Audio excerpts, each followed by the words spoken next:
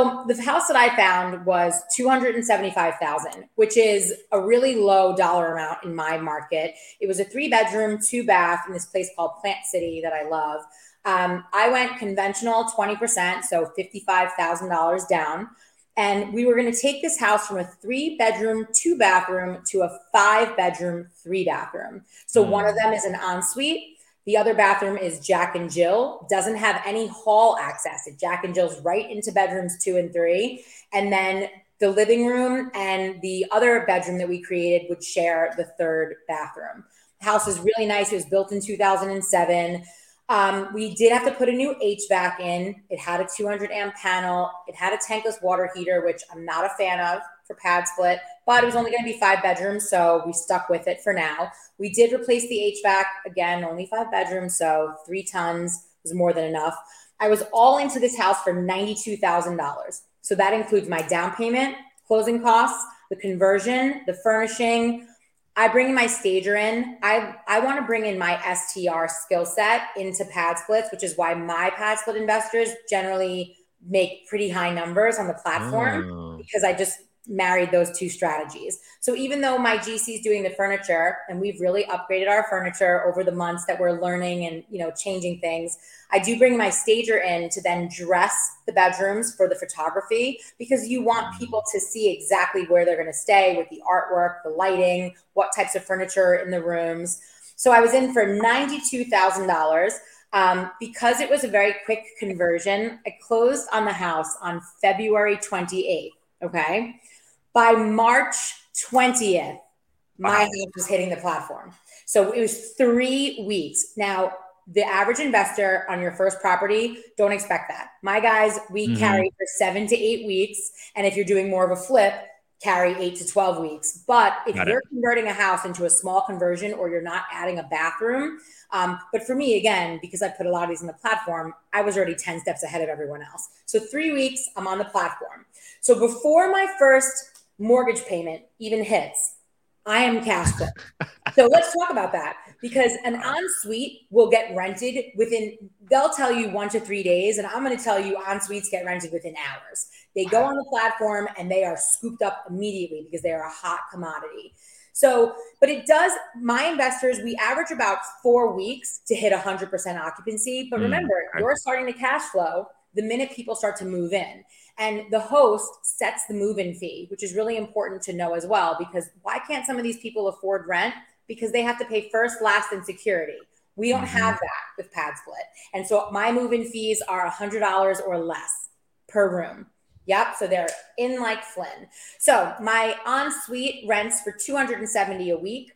Bedroom, the 2 bedrooms with the Jack and Jill, $229 and $228. The bigger bedroom that was created out of the living room is at $220. And then my very small room is at $200. So I do a 49-week gross because of vacancy. So Padsplit has an attainable occupancy rate of about 94%. So I just take 49 weeks. So if I was making 49 weeks, my house gross is $56,203. My operating expenses are 30%. And it's 30% for most of my investors, but I need everyone to understand that does not have debt service, taxes, or insurance. This is like pure operating. The 15% Padsplit, my property management layer, my water, sewer, trash, utilities, electric, internet, lawn, turnovers, cleaning.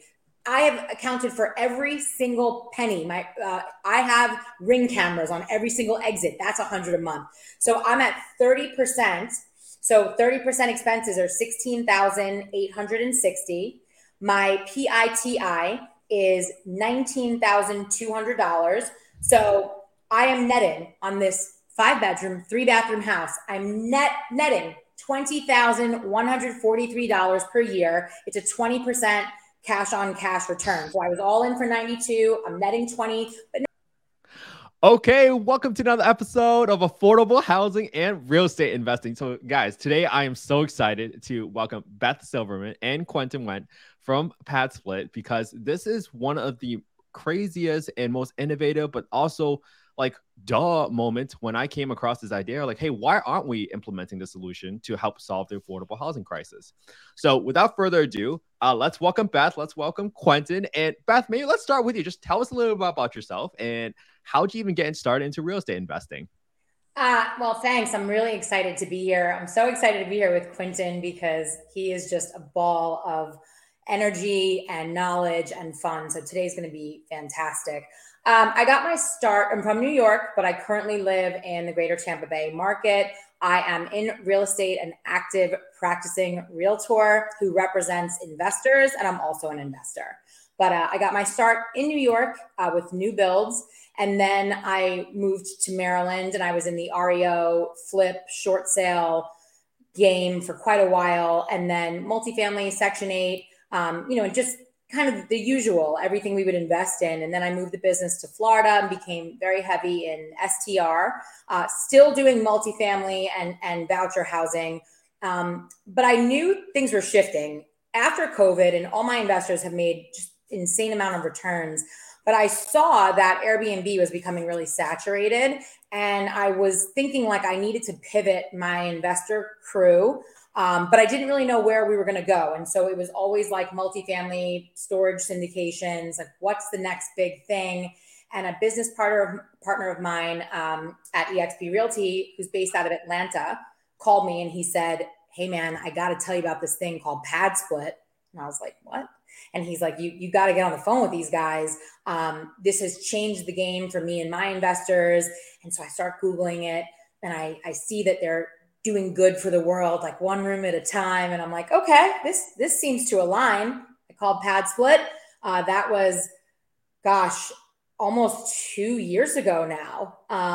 And in the last 12 months, my investors and I have put over 100 units on the platform in the Tampa Wow. market. And it's changed the way that I invest and all my investors are investing. So it's really great to make a lot of money, but also do good for the world. Wow. 100 units in 2 years. 12 That's I mean a year. That's incredible, Beth. Wow. So that is a huge difference. Well, Quentin, tell us a little bit about yourself. Thank you for coming on to the show, by the way. I know your time is super, super precious. Tell us a little bit about yourself, how'd you get involved in Padsplit? Hey, Kent, thanks for the invite. This is pretty exciting. Beth, always good to see you. You know, I love spending time with you. How did I get to Padsplit? Kind of a circuitous route, to be honest.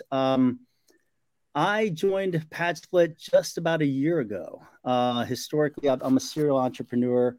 I started my world and working life working as a consultant for a Big Five firm. And then I left. My wife was pregnant and said, "You cannot get on an airplane Monday to Friday anymore."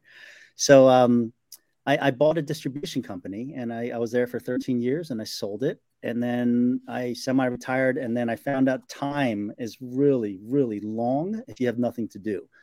And then I started participating and working with some startups. And then I got introduced to the CEO of Padsplit, and they were looking to have somebody come on and help from an operations standpoint. And that's just kind of fundamentally who I am by trade. I'm an operator. And so, yeah, about a year ago, I dipped a toe into real estate. It's the first time I've actually spent it. And I am a OCD, ACD, dig down a rabbit hole type of person. And I love it. The ecosystem that exists, the people, the characters, the whole idea of it, then paired with what our mission is and kind of how we approach it from a new lens, super exciting for me. And that's how we got to where I am today. I mean, Quentin, when I first heard about you, like from Beth, I had a great conversation with her first. And then I dug a little bit deeper, having a conversation with you. And when I saw your investor presentation, I saw some like crazy, crazy statistics, right? I saw that there are 14 million households that are 1 to 2 person renters, and they earn less than $35,000 a year.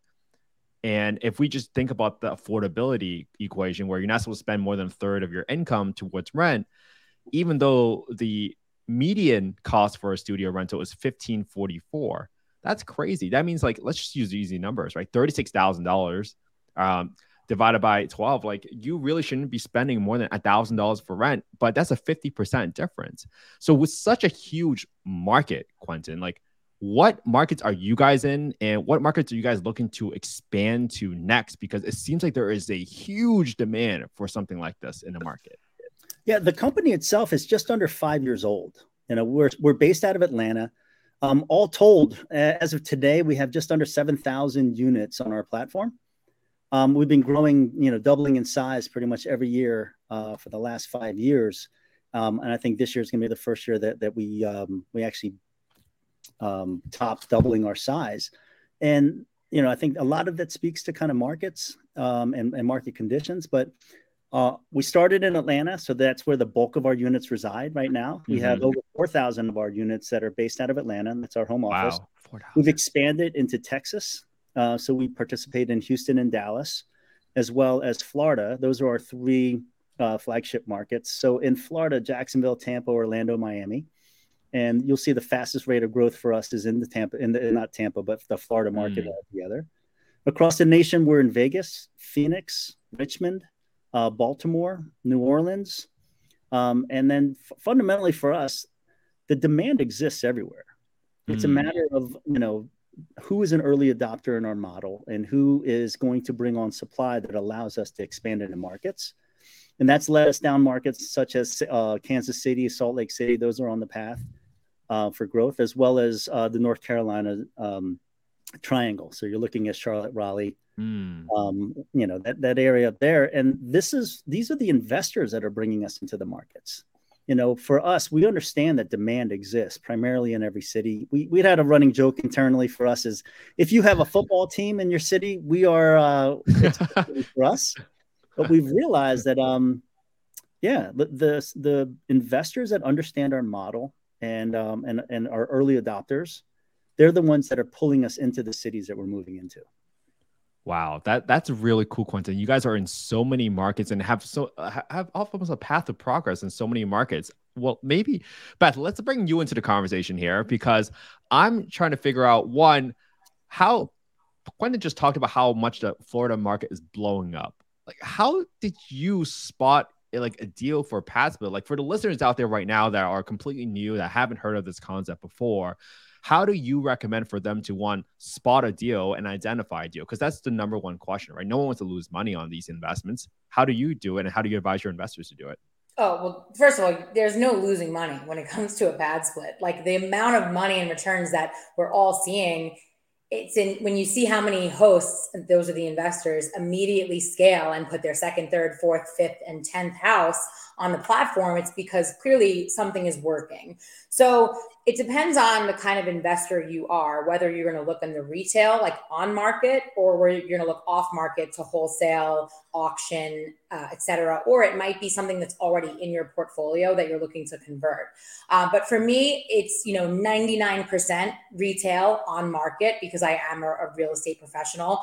And what's been so exciting is the inventory that has opened up for Padsplit, because this is inventory we would not have considered for a buy and hold. When you think about the specific buy box in Tampa, the houses range from about 300 to 350,000. And if you and I were buying that house, the average gross rent is around 2,100 a month. That just doesn't really make sense for us to buy that house, especially not with today's interest rates, insurance, and taxes.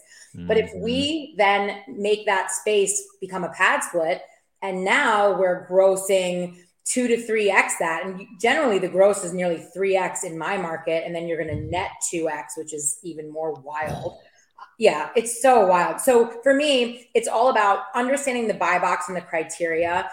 It is a lot of labor involved in finding the properties because I physically have to go into every single property. I can't just look on the MLS and say, oh, this is going to convert. So there's a lot of manual labor, but it's worth it when my average investor is closing like 5 Padsplit houses per year. Like crazy.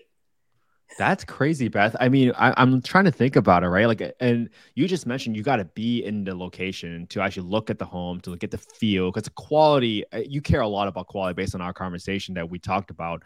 How do you actually look at a room? Like when you just walk the listener through, like when you're walking through a home, what are you looking for? Are you seeing like, oh, wow, that living room is a big waste of space. Like we could definitely convert that in extra bedrooms. bathrooms, garage conversions. Tell us what's going through your head as you see it, because I know you see opportunity because you're so experienced at this, but break it down for our listeners. How do they look for a when deal? I was new at this, I was definitely never left home without a laser measure and tape measure. I think after you get really good, you just can see it.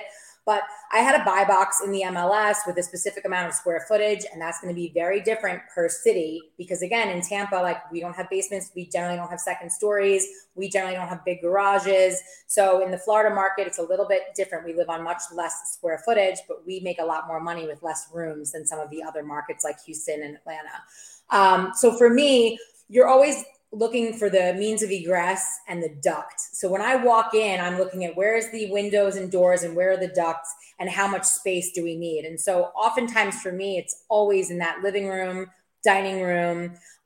If there's a Florida room that can be converted, if there's a garage that can be converted, I'm just always mindful to, take into consideration, we may need to add mini splits. Always take into consideration that we're going to need probably to update the HVAC, the hot water heater, the electric panel. So I'm always looking at what does the house already have that can, compress down the costs for the conversion. So everyone loves an ensuite, right? Bathrooms equal dollars on Padsplit, no ifs, ands, or buts. However, for me, the win is to find a hall bathroom with bedrooms on either side of it, because you can always piggyback plumbing and we can frame out a closet and then lose a little bit of square footage on this bedroom to turn it into an ensuite. So yeah, man, like you get so good at this. People just assume like, oh, there's a washer and dryer here, we can put a bathroom there. No, because you don't know if there's a 3-inch drain line there. So it's all about plumbing, HVAC, egress, and the size. For me, I'd rather do less bedrooms and really maintain the integrity of the home and squeeze in more bathrooms and half bathrooms if possible, because then we're going to make really happy tenants in a really beautiful space while still getting that cash flow, and then the long-term equity play is there as well. Wow, Beth, thanks for dropping some gems for our listeners right away. That's a great way to look at a property, and I don't think I would have picked up between the bathroom thing between two bedrooms. That's genius. So for our listeners, make sure you stay to the end because Beth is actually going to go through some numbers. I know in the beginning we want to talk a little bit more high level, but at the end of this podcast, I swear we're going to get into the numbers, like, so people can actually feel and know what the numbers and how to calculate your returns. But hearing from Beth about how she looks at a opportunity or a deal at a micro level, Quentin, let me bring you back in the conversation because I want to understand from you, what has Padsplit seen successful investors do? Is there any sort of like investment thesis that they go by? Like, you and I briefly talked about this, but it's really interesting to hear, like, even though it's a Padsplit model, people still take various different approaches to this investment approach, whether it's location or just how they outfit the home. What have you seen that has made investors successful on your platform? Beth is like a perfect example of our host, because the natural evolution of it is that it's something new. So you have to understand that whether you're an early adopter or not, and whether you are actually somebody that can take a new truth and then action off of it. And what ends up happening is after the first property that we actually go through the acquisition and the transition, the wheels in your head start turning from an entrepreneur standpoint.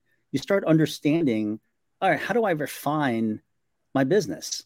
And then it goes from, acquiring a single family property and then solving for the problem that you currently had, which was my rent rolls are bad, or, I'm a flipper and there's nobody to flip to, right? So we ended up becoming a landing spot for different real estate investors that had different problems.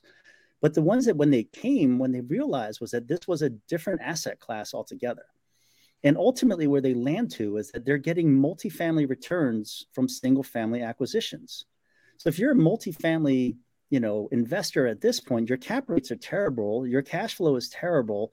So they go back to their roots. And the 90% of them I learned all started with acquiring single family portfolios that they evolved into. Well, what is old is new again, right? So in our world, what ends up happening is that the investor evolves to understand that the learnings that they had as a single, like short-term rental person, what is the member experience? And then how do I translate that Airbnb host mentality into becoming a provider for workforce housing. You know, as a platform, we've evolved from solving affordable with a capital A to a lowercase a. And I am a, massive believer that we are going to be the nation's largest provider for workforce housing. Like, I love to say that, we provide essential housing for essential workers. Because if you think about, those are the people that make between $17 and $35, $40 an hour. Like you said earlier, nobody's building for that. Right. So here we have investors that are realizing that it is highly lucrative, and they get to solve a social problem at the same time, but their portfolio grows, and they can grow it using a BRRRR model that has, ceased to exist because you weren't getting enough revenue on the backside. But our model allows for you to continue to acquire even during really challenging economic times like this, where your wealth grows, but you're continuing to add on supply for those that are working in your neighborhoods and communities. And then they'll continue to acquire when everybody else has stopped. So when the hedge funds stop buying, there's less competition. So like all these things that people are terrified of on the news, we look at those as tailwinds. Our investors are finding less competition for the acquisition, and then they're getting smarter about how to get it through the underwriting. So like Beth says, now we're incorporating wholesalers, and they're getting better deals, or they're getting MLS deals that they can negotiate down. They're getting better at the construction. They understand that you can amortize a bathroom, and you're getting 50% more rent than you were before. Like, people are figuring out how to evolve into becoming a great operator using our asset class as the place to do it. Yeah, and that's really cool, because I've seen on the Airbnb world, I have a few short-term rentals myself. I've seen folks where they theme out their homes, and sometimes in the Airbnb world, they actually think bedrooms are the most important because you got to get more heads in beds. But like Beth said, she talked about the bathroom is actually the real premium when it comes to this model. So it's almost a flipped way of thinking about this. And maybe if I were to ask you another question, Quentin, is what have you seen? And I think what I'm trying to do here is lay out the path for smaller investors so that they understand, like, hey, okay, great, I could go get one home on Padsplit right now. Maybe I'll scale to 5, like Beth says some of her investors do. But what's sort of my end goal? Like, I think you mentioned on your platform, you have folks with a lot of doors. So I'm interested to hear about their stories from you about, like, hey, how did they go from one little thing to a really, really big portfolio? Like, were they trying to become a brand? Were they trying to say, hey, this is our model and we want to be above and go above and beyond for our guests? What have you seen succeed that have been successful tactically from your investors? So we're a marketplace, very similar to Airbnb. And in that marketplace, it attracts entrepreneurs, and entrepreneurs have their own view of how they want to go ahead and utilize the platform in the best way they can. This influx that we've seen of STR, short-term rental Airbnb hosts that are coming on, it's such a welcome breath of fresh air for us, because they're bringing the end focus being the member experience. So it talks about, what does it look like on the move-in experience? Like, I think about some of the best Airbnbs I've stayed at where they've already answered all the questions that I brought to the table. And fundamentally, for every member or new member that comes and stays in a Padsplit, those same questions exist. Where should I shop? Where are the closest places? Where do I go, to the bus stop, or all these questions that you have, those hosts are providing that information for you, and then it all goes upstream to, I selected this property because I understood who's going to be working here, who's going to be living here. And our tenure, it's almost 8.5 months. So it's not short-term by any means. So it allows for people to understand that, like, this is a medium to long-term rental option for working folks that are deciding that they want to do something better with their life. Like the statistics you were talking about earlier, most people pay more than 50% of their income on housing. So if you're a single working employee, you can bring that back down to 42 to, instead of being 55%, you're looking at like 42% of your take-home income or less. Because you pay on a weekly rate that ties back into how you're paid.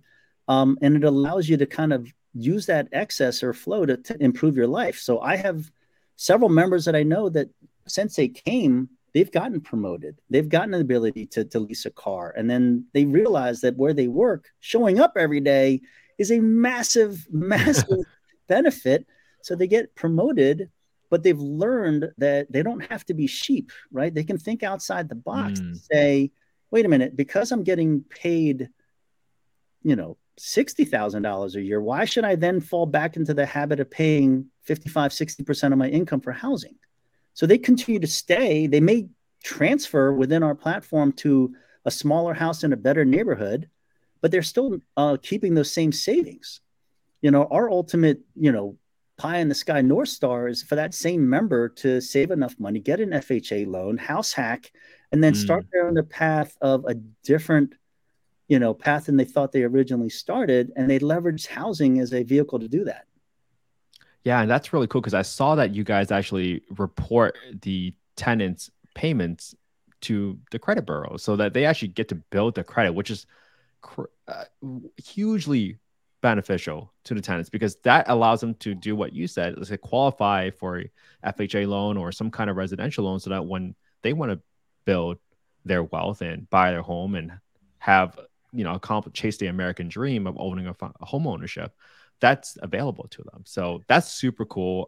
Beth, I think we're getting to the point where we want to actually get into the numbers. So Beth, maybe let's start with you. I want to talk about numbers for some of the few deals that you've done, and then maybe we'll come back to Quentin because I think we want to ask Quentin, like, hey, well, for some of the people out there, like, how do they research how much they can make on Padsplit, right? I think that's a really, really good question. So Beth, let's start with you first. Tell us about a deal that you recently done, and what did the numbers look like from purchase price, renovations, like the average weekly rents, and what your PITIs and operating costs, because I think the listeners would find that really, really beneficial to kind of get into those details there. Yeah. And I want to stress again that every city is going to be different and operating expenses are going to vary a little bit city by city, as well as insurance and taxes. So I tend to work with investors who use either DSCR loans or conventional.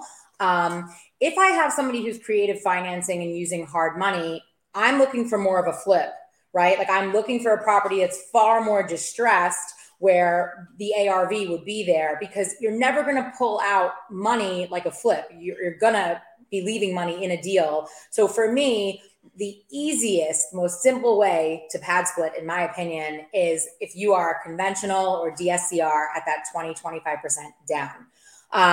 And so for me, I've created a one-stop shop for my investors. Like I partner with the Padsplit GC, stager, outfitter, property manager. So because I've created this incredible framework, the investors come to me and it's as passive as it's more passive than anything I've ever seen other than a REIT or a syndicate.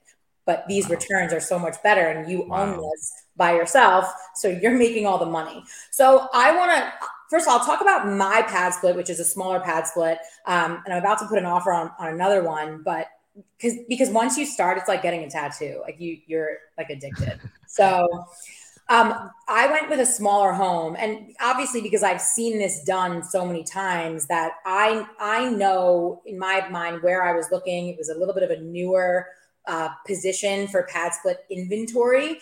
I'm always looking to land near, like if you can land near an Amazon warehouse, like a Google facility or a farm.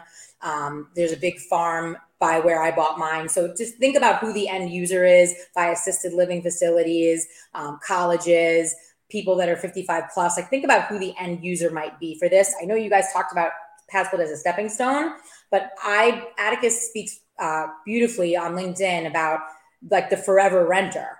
And so like I have members in my house that are 65, like on SSDI. So, there are people that really are going to forever rent, and Padsplit going to provide, a safe, nice place for them to have forever. And I loved how Quentin, how you touched on staying in the marketplace and how you can freely move from one Padsplit to another as your life ebbs and flows. So the house that I found was $275,000, which is a really low dollar amount in my market. It was a 3-bedroom, 2-bath in this place called Plant City that I love.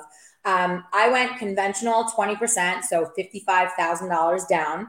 And we were going to take this house from a 3-bedroom, 2-bathroom to a 5-bedroom, 3-bathroom. So one of them is an ensuite. The other bathroom is Jack and Jill, doesn't have any hall access. Jack and Jill's right into bedrooms 2 and 3. And then the living room and the other bedroom that we created would share the third bathroom.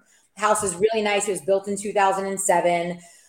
We did have to put a new HVAC in. It had a 200 amp panel. It had a tankless water heater, which I'm not a fan of for Padsplit, but it was only going to be 5 bedrooms, so we stuck with it for now. We did replace the HVAC. Again, only 5 bedrooms, so 3 tons was more than enough. I was all into this house for $92,000. So that includes my down payment, closing costs, the conversion, the furnishing.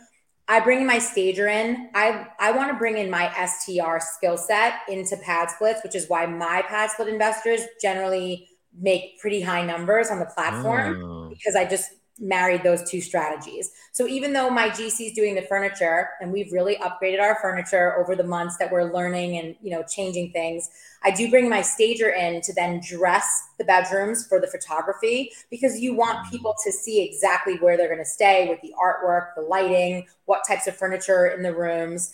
So I was in for $92,000. Because it was a very quick conversion, I closed on the house on February 28th. Okay. By March 20th, my house was hitting the platform. So it was 3 weeks. Now, the average investor on your first property, don't expect that. My guys, we carry for 7 to 8 weeks. And if you're doing more of a flip, carry 8 to 12 weeks. But if you're converting a house into a small conversion or you're not adding a bathroom, but for me, again, because I put a lot of these on the platform, I was already 10 steps ahead of everyone else. So 3 weeks, I'm on the platform. So before my first mortgage payment even hits, I am cash flow.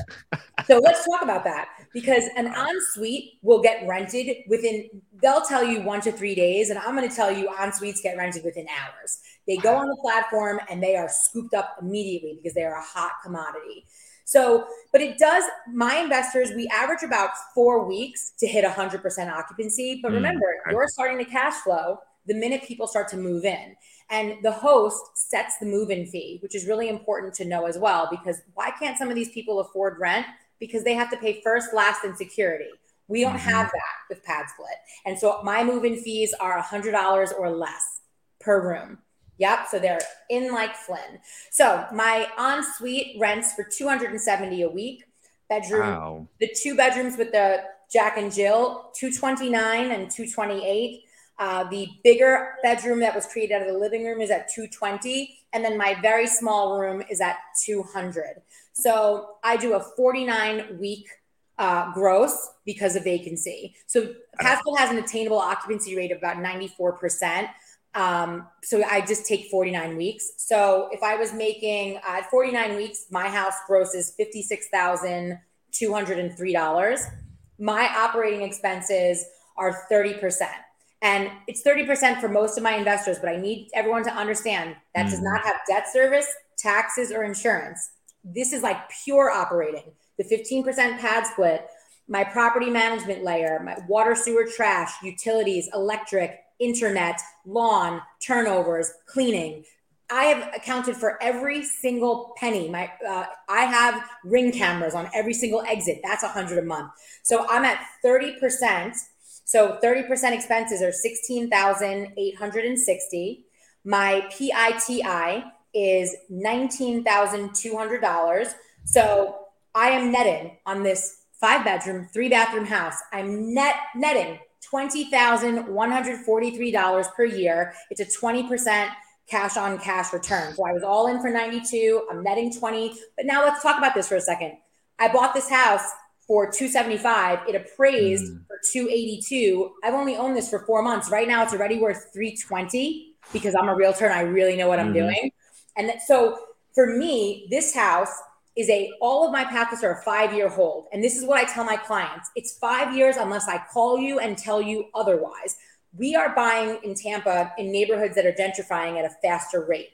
So it might be cost effective in 3 to 4 years to look and see, hey, maybe we should convert this back to an SFH. But for everyone else, this is a 5-year hold. And when I look at the long-term equity play of where I'm going to be at in 5 years, it is phenomenal that I'm cash flowing at such a high level. And then my equity play is there. So if I wanted to refi this in 1 year, I would then have enough money to buy another Padsplit. P.S. at $92,000, I'm literally 3 months. I'm ready for my next one without touching equity from any of my houses. I'm just going right for my next one. I like to leave equity in the house as long as possible, unless I think the market's going to shift and we should pull it out. So that's just one example. I mean, I can give another one. I don't want to talk too much. I have millions of these examples. This is all I do.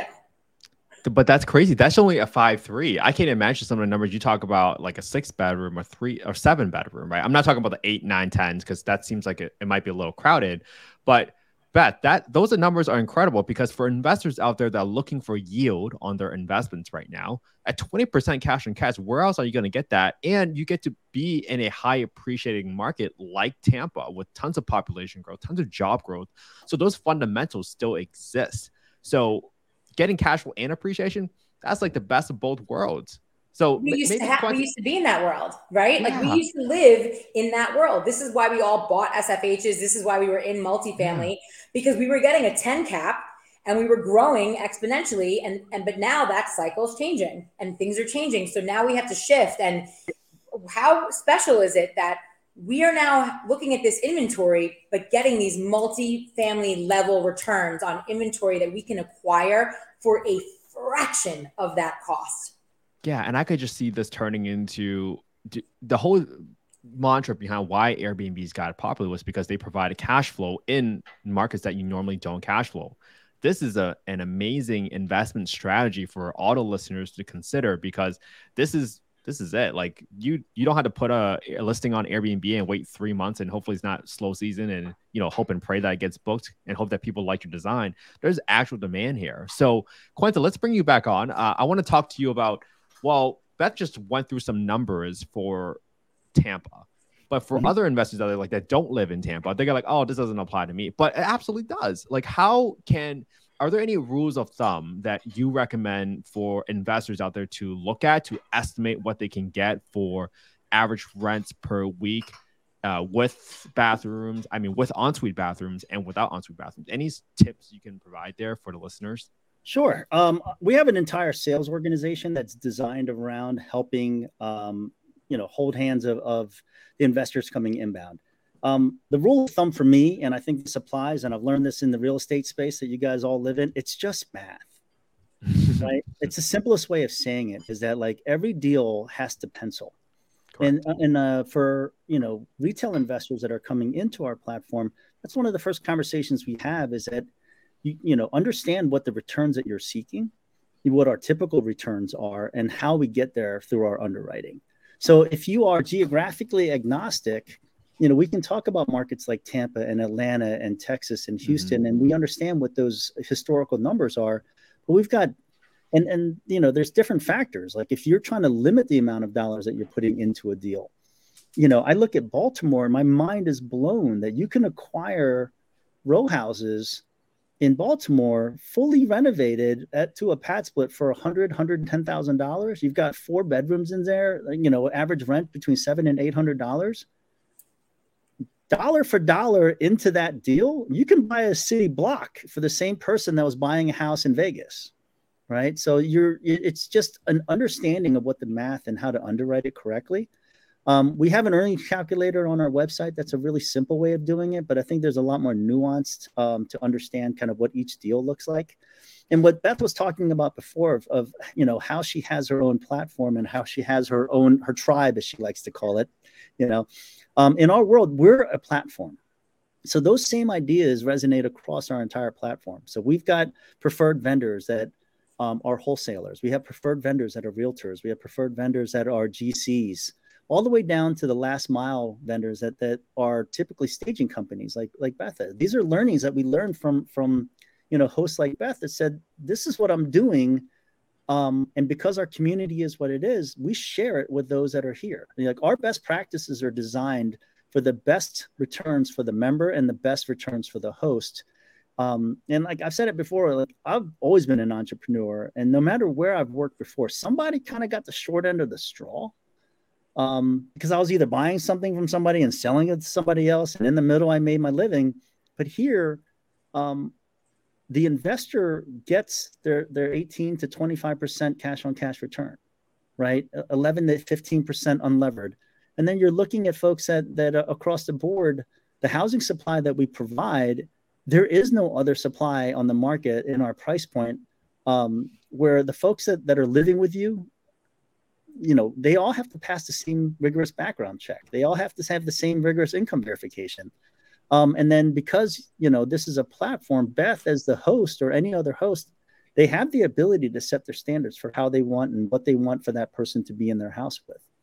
So we have investors that they want to primarily work with 55 and older. They have a nuanced set of how they think their thesis is working around. And we as a platform just try to listen to what those hosts are saying and then try to add value to their, like I'll talk to you about, we have employer affiliations and programs that we've started because our value proposition is different to them, but it resonates, right? Like our average members, they'll stay 10 months. A typical employer, their employee, they have a 90-day turn rate. Where for us, if you partner with us and your employees choose to take advantage of that and choose housing, they stay. So the benefit to the employer is reduced operating costs, right? Reduced turnover, reduced recruiting. And they recognize that in this world of quiet quitting, those little things are really valuable to their business as well. Yeah, I think it's super cool that you guys actually have dedicated sales reps or sales organization that supports the underwriting for any sort of prospective investors, because this stuff is so different in every market, and pricing is such a huge lever that you can pull that drastically affects your profitability. Beth, maybe we'll come back to you, because I'm wondering, when you first started on Padsplit, like how did you decide like what you were going to rent for? Did you look at like comparable studios? You must have been like thinking to yourself, like, oh man, what if I charge too much? What if I charge too little and I leave money on the table, right? I'm sure all these thoughts went through your head. How did you approach that? I was thinking with my STR mindset, like through and through. There was no way we were going to underprice. I will always overprice and then change pricing if things aren't working. But I know that to bring in the right type of members that me and my clients wanted, we were going to price higher. We were also going to deliver a beautiful product. And so for me, what I started to do was look at what I looked in multifamily, and I was just looking on like duplexes, tris, quads, and I was looking at what they were renting for per unit. And so then I was kind of breaking it down into what would it be by the room. And listen, Atlanta had already been going for 4 years almost. So Atlanta came to me and they were like, listen, Beth, we believe the numbers are going to be, and they were super conservative. They were like between like 183 and 200 a week. And I was like, nah, I don't really think that's what it's going to be. I think it's going to be 212 to like 240. And they were like, we definitely don't agree. But listen, let's try it out and see what happens. And so what we found now is that the en-suites in my market are really, they're all going for 260, 270. If it's a bigger room, closer to Tampa, 300. We're seeing these amazing guys in Vegas who converted dentist offices into efficiencies. They're crushing it in that market. They're 2xing what the normal efficiency would be. You're always thinking like, okay, well, this is furnished. And I know that furnished rental comps rent higher. And I'm just in my mind, I'm always doing the math and I'm thinking, well, we include the utilities, we include internet. These are things. So there's no way that a member isn't getting a better deal. And in my mind, I'm like, okay, well, what if they could achieve that just having one roommate and getting like an apartment? I go back to that first, last, and security. Because if the average rent is $2,100, you're coming up with almost 7 G's just to move in. And I can bet you that these guys don't have that money. So for me, it was just a matter of making sure it was beautiful. Let's test higher. And that's exactly what we did. And right away, my first 2 hosts on the platform, and right away, we're averaging 226 and 229 per room. Wow. So Ken, to that point, one thing that we have is data. Mm-hmm. And that's what we've come to understand. That same model of Tesla, it's not a car company, right? It's a data company. For us, nobody's doing what we're doing at this scale. So one thing that we do is we share data. We share data with all of our members. We share data with our hosts, not members, but I'm saying like from the investment side, when the hosts come to us and say, what is my market? We give them as much data as possible, Because here's one thing that we as a platform have realized is if you go out and buy an $800,000 house and then come to me and say, I need to rent this room for $499, I can't help you at that point, right? But for the real estate investor, if I give you the numbers of what the market comps look like for rent, weekly rent, you can back into your underwriting. You can back into your financing so that the deal pencils for you. So that's one thing that we've gotten so much better at is tell us what data that you're looking for. And then with each iteration, we provide that to the next host. And then that same model of what an AirDNA does, I joke that we have an Air Padsplit is that nobody has our data but us. How do we distill it so that investors can make actionable decisions? Right. And I think that's where, one, now that our listeners have heard like, hey, this is how Beth actually went about the market and did her research and looked at multifamily. And they said, hey, let me go for a more premium product. Let me provide a better experience. And let me see if I can charge a premium rate for it.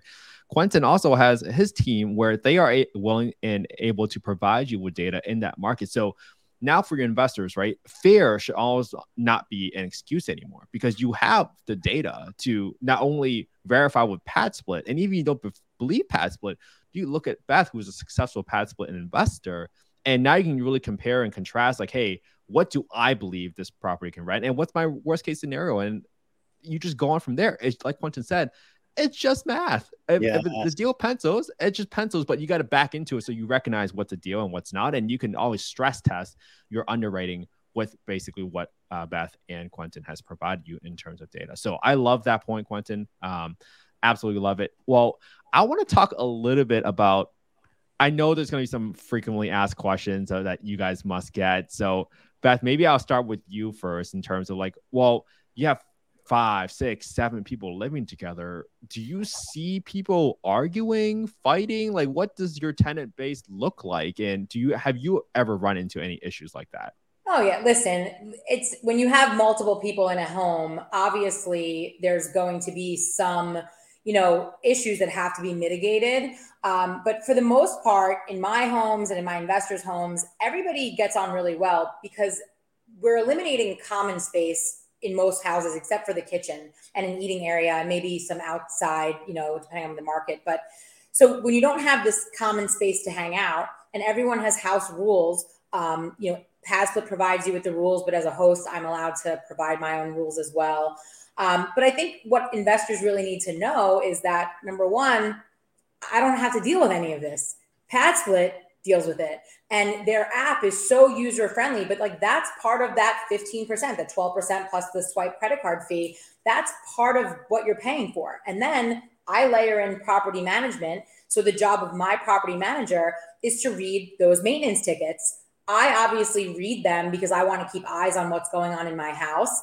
But this is one of the most hands-off, passive investments for the owner, for the investor that exists. I mean, sure, there's, Joey might have eaten my food or somebody's untidy in the laundry area. Padsplit has a 3-key rule, similar to 3 strikes and you're out. And so, look, I have a member that got his first key the other night. And, at the end of the day, he was not being tidy in common areas. And I'm pretty strict on my house rules because I want to think about the space that I'm creating for all the other members. I want them to be happy. And I'm also a really cool host. Like every month I send either like an edible arrangement or like a pizza. Like I send it to my house and they love it. They submit maintenance tickets just to say thank you. So for me, like, yeah. So I want everyone to stay happy and take care of my home. And also if you're doing those little things like the edible arrangement or a little pizza party or bagels or whatever, when something bad does happen, like one of my hosts, his remote lock, just a freak thing, his remote lock stopped working. He has an 8-bedroom, 3-bath. He nets $3,000 a month, by the way, on a $300,000 investment. 2 of the members were locked out in their bathrobes for like 2 hours. Thank God we live in Tampa. And he was, of course, he lives in Texas, the investor. So he was calling me freaking out. I was like, listen, send them some thank you. I'm sorry. Like send them a little gift basket. So, you take good care of them. So when things happen, it's not, as big of a deal. Think about regular landlords, y'all.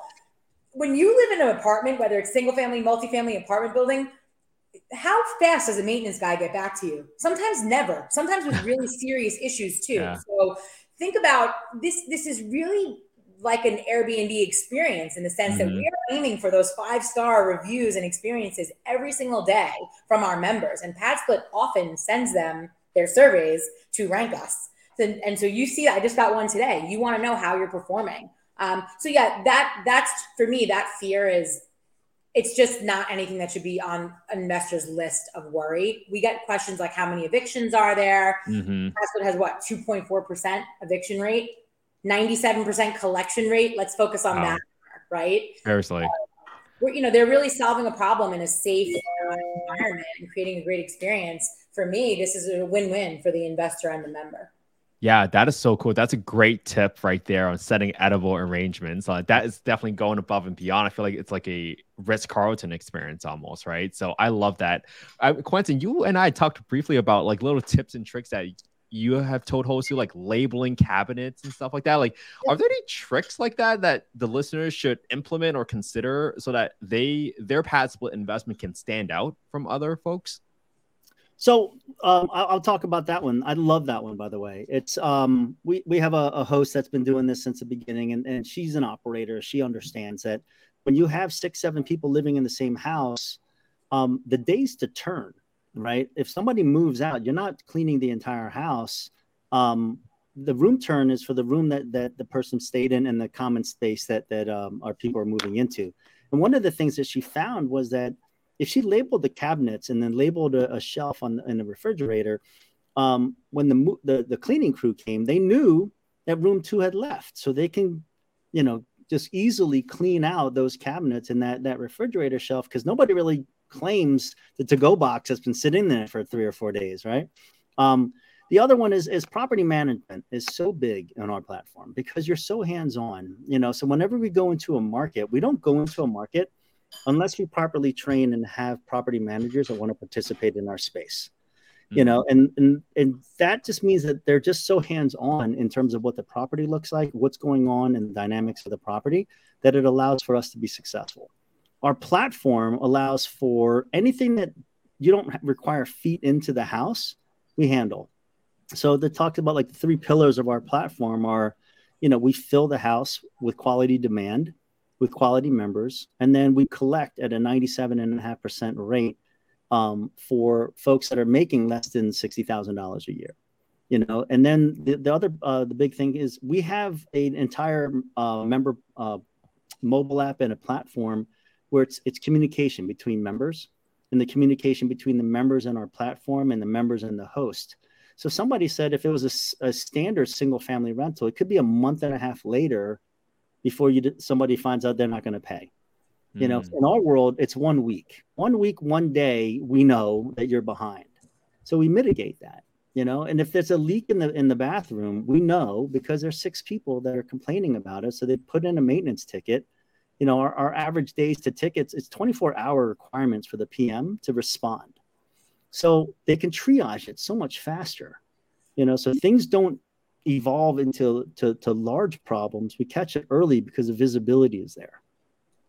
Got it. And Quentin, are you guys actually training like an everyday host, like beginner host, on what good property management looks like? I just want to make sure I understand. Like, are you guys teaming up with professional property management companies, or just teaching the investors what to do, or both?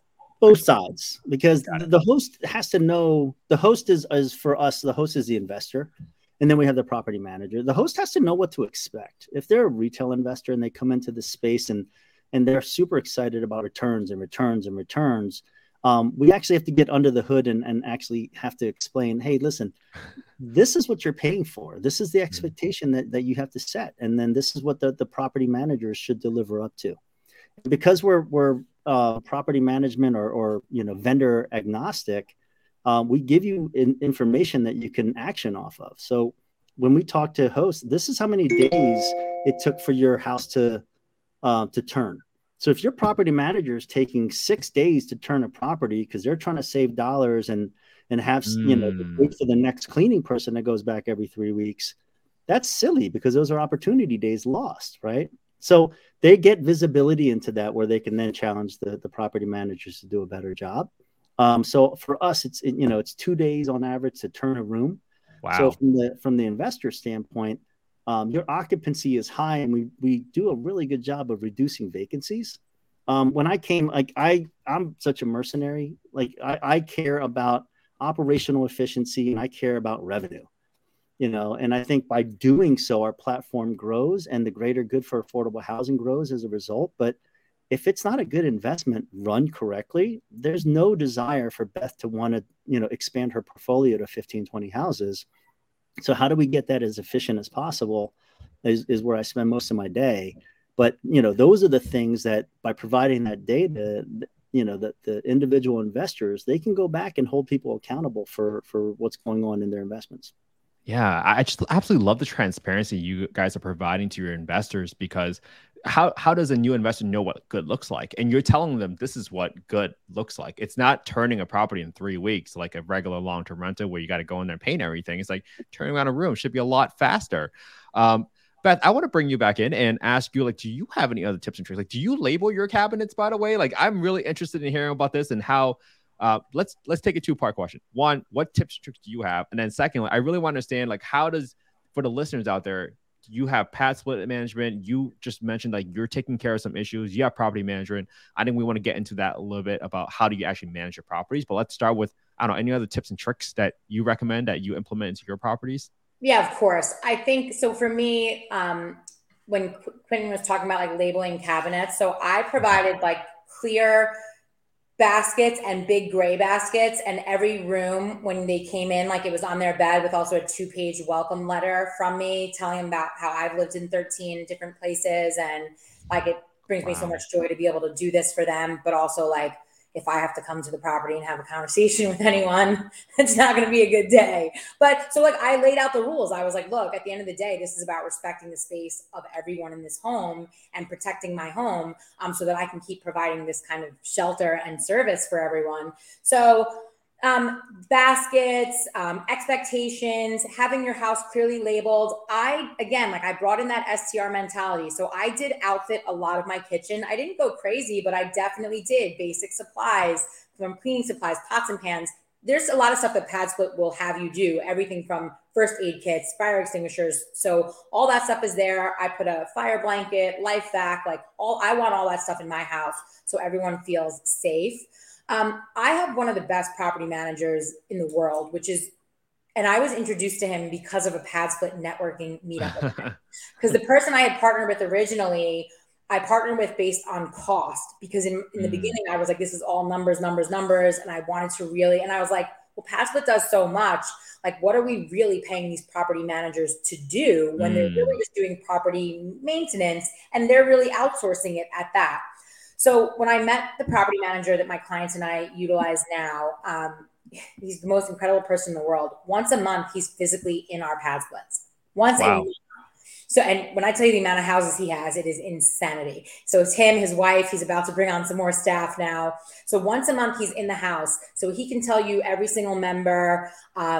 If the host wants to be very hands-off, then the property manager has a lot more control with the listing, the copy, the photos, the tickets. Like, I have investors who will never look at anything except their payout dashboard, and they'll give their PMs all of the functions, where I consider myself a little bit of a hybrid. And then I also have hosts, investors who don't use that layer of PM. And they rely on having like one tenant in the house, one of the members, maybe they'll give a discounted rate to be their eyes and ears. Maybe they're handy.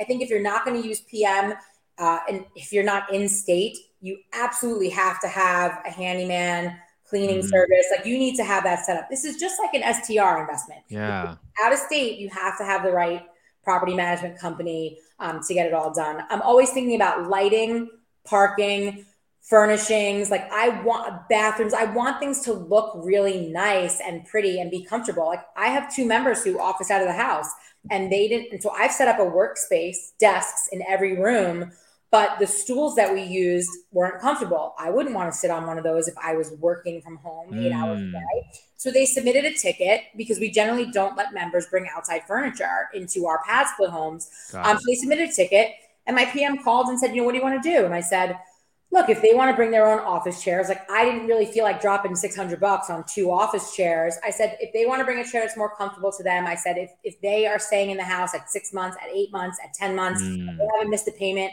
100% for Christmas, they're getting chairs delivered with a red bow. Wow. I think internet is key. Like if you have a big house or large square footage, internet is a must, but internet having like the extenders throughout your house and paying for a lot of bandwidth, because even though 84% of people work outside of the house and have vehicles, like there are people who work from home, people who need internet. And listen, there are some people who don't really leave their Padsplit room and like to play games and stuff. So you've got to have amazing internet and Wi-Fi. Yeah, so don't cheap out on the internet, guys. That is just so key. And Beth, we got some live listeners just saying how awesome you are for dropping all these gems, like on LinkedIn, on Facebook. They're just saying how awesome you are. And maybe one question is like, I think this is a two-part question. They want to know like, how does the relationship actually work between a homeowner and Padsplit? Are they subletting it to are they master leasing it to Padsplit, or can folks, like if they're renting a single family home, can they sublet it on Padsplit? Any sort of answers that you guys can provide on this front? Yeah, I mean, Quentin, you want to take that one? Yeah, the individual investor, we call them hosts, they own the actual property, right? So they would be the ultimately the host that's actually responsible for the property itself. They get a lease for a single lease with us as the platform, and then the individual members have a membership agreement, right? That's kind of how it's legally structured. But in the way it kind of works in the world is the individual host owns the property and maintains the property. They leverage and pay, our platform fees for the services that we provide, and then all the data and everything that goes with it. So there is no master lease. There is no it's not, sublet to us to manage. So, that the actual investor is the end operator for us. Got it.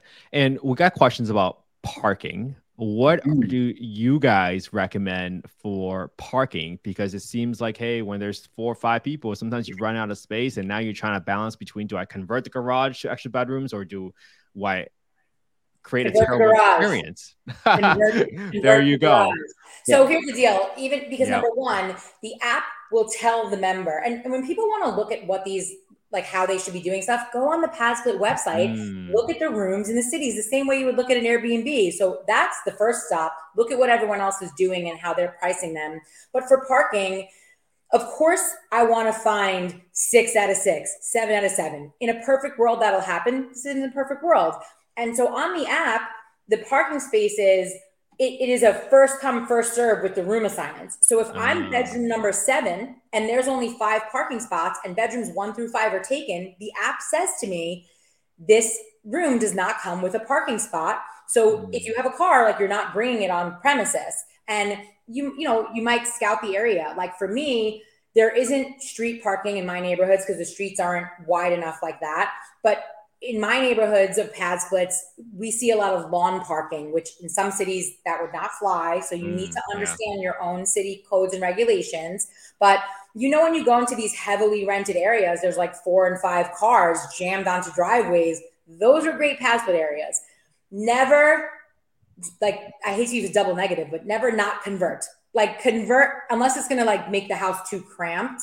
But if you have that garage space, don't keep it for the car. Make it for the member, for sure.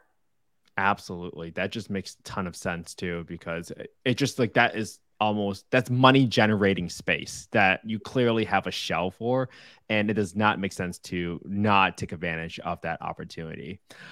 Cool. I think those are most of the questions that we have from the live audience. So this is the part that I'm getting to the point. This is like my favorite part of the podcast, because I get to ask this question to everyone that comes on the podcast. And particularly, like, I want to get to know from the both of you, why do each of you think affordable housing is, particularly the lack of supply of affordable housing, is so hard to solve for? And I know you guys are taking steps towards it right now, but maybe Quentin, I'll start with you and I'll end with Beth on this one. Quentin, why do you think affordable housing is so hard to solve for? I would love to kind of pick your brain and get your sense of like how you assess the problem and what you think is a good solution. That's interesting. So my experience being an entrepreneur and owner of a business was housing led to so many problems with my employees, right? So it's always been an underlying factor for that. And then it ties back into, I'm not paid enough. I need to get paid more because I need to live somewhere else. Or could you sign, a security, for me when I get into my apartment? Ultimately, that's always existed. Since I've gotten into this space, what I've realized is the numbers just don't match, right? So for developers that want to come out and put developments out into new cities, they want to put these big multifamily developments out there. The baseline cost is like $350 for a townhouse or an apartment, single family living. Nobody is building for an entire working class of folks that are in our communities working. So for us, that's the beauty of what we do, and kind of why we're trying to take our approach on being part of the solution for it. The service industry isn't going anywhere. I don't care how many little robot waiters you see on people's TikToks, right? Like I grew up working through every restaurant as a busboy, a bar back, and everything in their mother. And it taught me all the life lessons that I needed to be successful the rest of my life. I forced my kids to go down that path, right? It's like they've got to live somewhere. And nobody's solving for it. There isn't one solution for it, I guess, is the easiest way I like to say it, right? So if everybody takes their shovel and takes a scoop of dirt, we can solve for it in a piecemeal way, right? And I think that's one of the ideas that Padsplit brings, is that this is our take on our solution for workforce housing, and we're doing our part. So that's kind of what I think about in terms of the massive disparity between 14.5 million people that are TAM, and then the folks that, what housing is currently available for them. It doesn't exist. Yeah. And I think this is why we started this podcast, right, Quentin? It's how do you, recognizing how big of a problem this is, how do you get everyone involved? Like, because for some folks, you just talk about development. That's way beyond someone's head. Like they just think development is like a hole in the floor. And they're like, oh, I see some dirt. That's a development. But they don't know actually how to do it. But you guys are bringing a solution that it's almost mainstream, where people can actually pick it up and understand, like, oh, okay, I can understand and follow this model. I can start implementing and contribute to solving for the problem. So Beth, I want to hear from your perspective. Like, you're a realtor, you're out there in the world dealing with a lot of investors, working with the retail markets. What are you seeing? What do you think? Why do you think affordable housing is so hard to solve for? I'd love to hear your perspective on this. I think it's hard to solve for when we can't define affordable, and we have a very old school definition of housing. So like just the term housing, no one wants to think outside the box and push the envelope of how we can restructure housing. Like, even if you take Padsplit out of the equation for a second, even when you think about like those NIMBY mindsets, and when we try to get more dense housing, more multifamily, like multi-generational under one roof, let's, build higher, people fight it. Like no one has the wherewithal to think outside the box on just the term housing and what it might look like. Or when we see other countries, when people are kind of like packed into, condensed housing, we think that's crazy because Americans are super gluttonous in how much space we use and what we think that we need. And when we try to define the term affordable, I mean, that's a problem too. What's affordable for a developer? What's affordable for a person? And listen, if you think we're going to solve affordable by offering these developers just these small tips or incentives, we're never going to meet the demand of housing. And of course, they're always going to build to meet the demand of that middle class to upper, because everyone needs to get paid and make the returns. When we think about the term affordable, oftentimes people think it's a hand out instead of an outstretched arm and pulling you up, right? Like, it's just our mindset that affordable housing is like a tough thing to think about, because everybody wants to blame everyone. Like, suddenly the landlords and the developers are greedy and the politicians aren't doing the right thing. Like, it's this big mess. And if everyone could just step outside of the equation for a minute, like if we change the word affordable to essential, I think just in Quentin, we've been talking about that essential housing for essential people. If we just took the term affordable and changed it to essential, what is your mindset around that now, right? If we took the term housing out and said dwellings, essential dwellings, might we think of the problem with different eyes? It's sometimes as simple as changing our mindset to start solving for a problem that is going to continue to evolve. So our problem solving skill set has to be as agile as the definition that we're trying to solve for.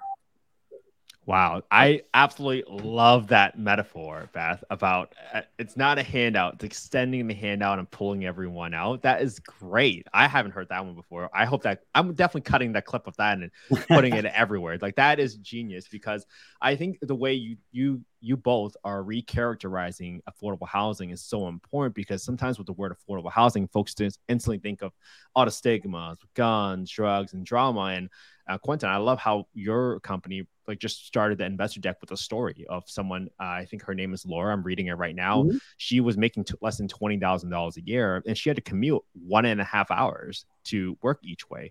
With that, and she made less than $20,000 when rents were running between like almost $1,000 to $1,300. Like, you can't. There's nothing left over after a rent like that. So for the folks that are out there that are like instantly challenging, like, oh, this can't work, or this is a terrible thing, no one will actually rent it out, you had to stop putting yourself and thinking the whole world revolves around you. There are folks out there that are really hardworking out there that are trying to make a living, that are trying to save a penny, and they are willing to do a little bit of sacrifice in terms of living space, but they are able to generate financial wealth so that they can accumulate that wealth and use it towards other means. And whether they are forever renters or whether they are putting it towards buying a home, that's all important. We have to give other people the option. And I think I love what you guys are doing here at Padsplit, the both of you. This is so cool. So I know we're getting to the end of the show, and I think we're going to get so much attention from this podcast. I already know it, just with like the amount of participation and questions. So I would eventually love to have you both back on to answer some more questions. For listeners out there, please comment any questions that you would love for us to ask and follow up with Quentin and Beth herself. Quentin, let's start with you. If people want to reach out to you or find out more about Padsplit, where can they go? They can go to padsplit.com, or they can just email me directly if you like. It's Quentin@padsplit.com. I'd love to talk about it, and I'd introduce you to our sales team and kind of go from there. Love it. Beth, where can people find out more about you? Yeah, so LinkedIn is my regular name, Beth Silverman. On Instagram, which is the best way to connect with me, it's Florida Moves with Beth. I know it's very long. I wish it were just Invest with Beth, but unfortunately, it is Florida Moves with Beth, one word. That's where you'll catch me. I do so many videos about this stuff because I'm so obsessed with it. And again, you can catch me at email, bethpsilverman@gmail.com. But LinkedIn, Facebook, search my name. I'll pop up. Yeah, and I hope people will be blowing you up after this podcast. This has been an amazing conversation. And guys, thank you so much for what you do. Seriously, like, without people like you guys thinking about innovative solutions, like my parents would have never had a home growing up, and I would have never be where I am today without the both of you. So I'm so thankful for folks like you that are thinking outside the box, that are really trying to help solve for this affordable housing crisis problem that we have. I love it. I'm so grateful that both of you came on to the show today. Thank you so much. I hope we'll have you guys both back on eventually. All right. Thank you. And we're out.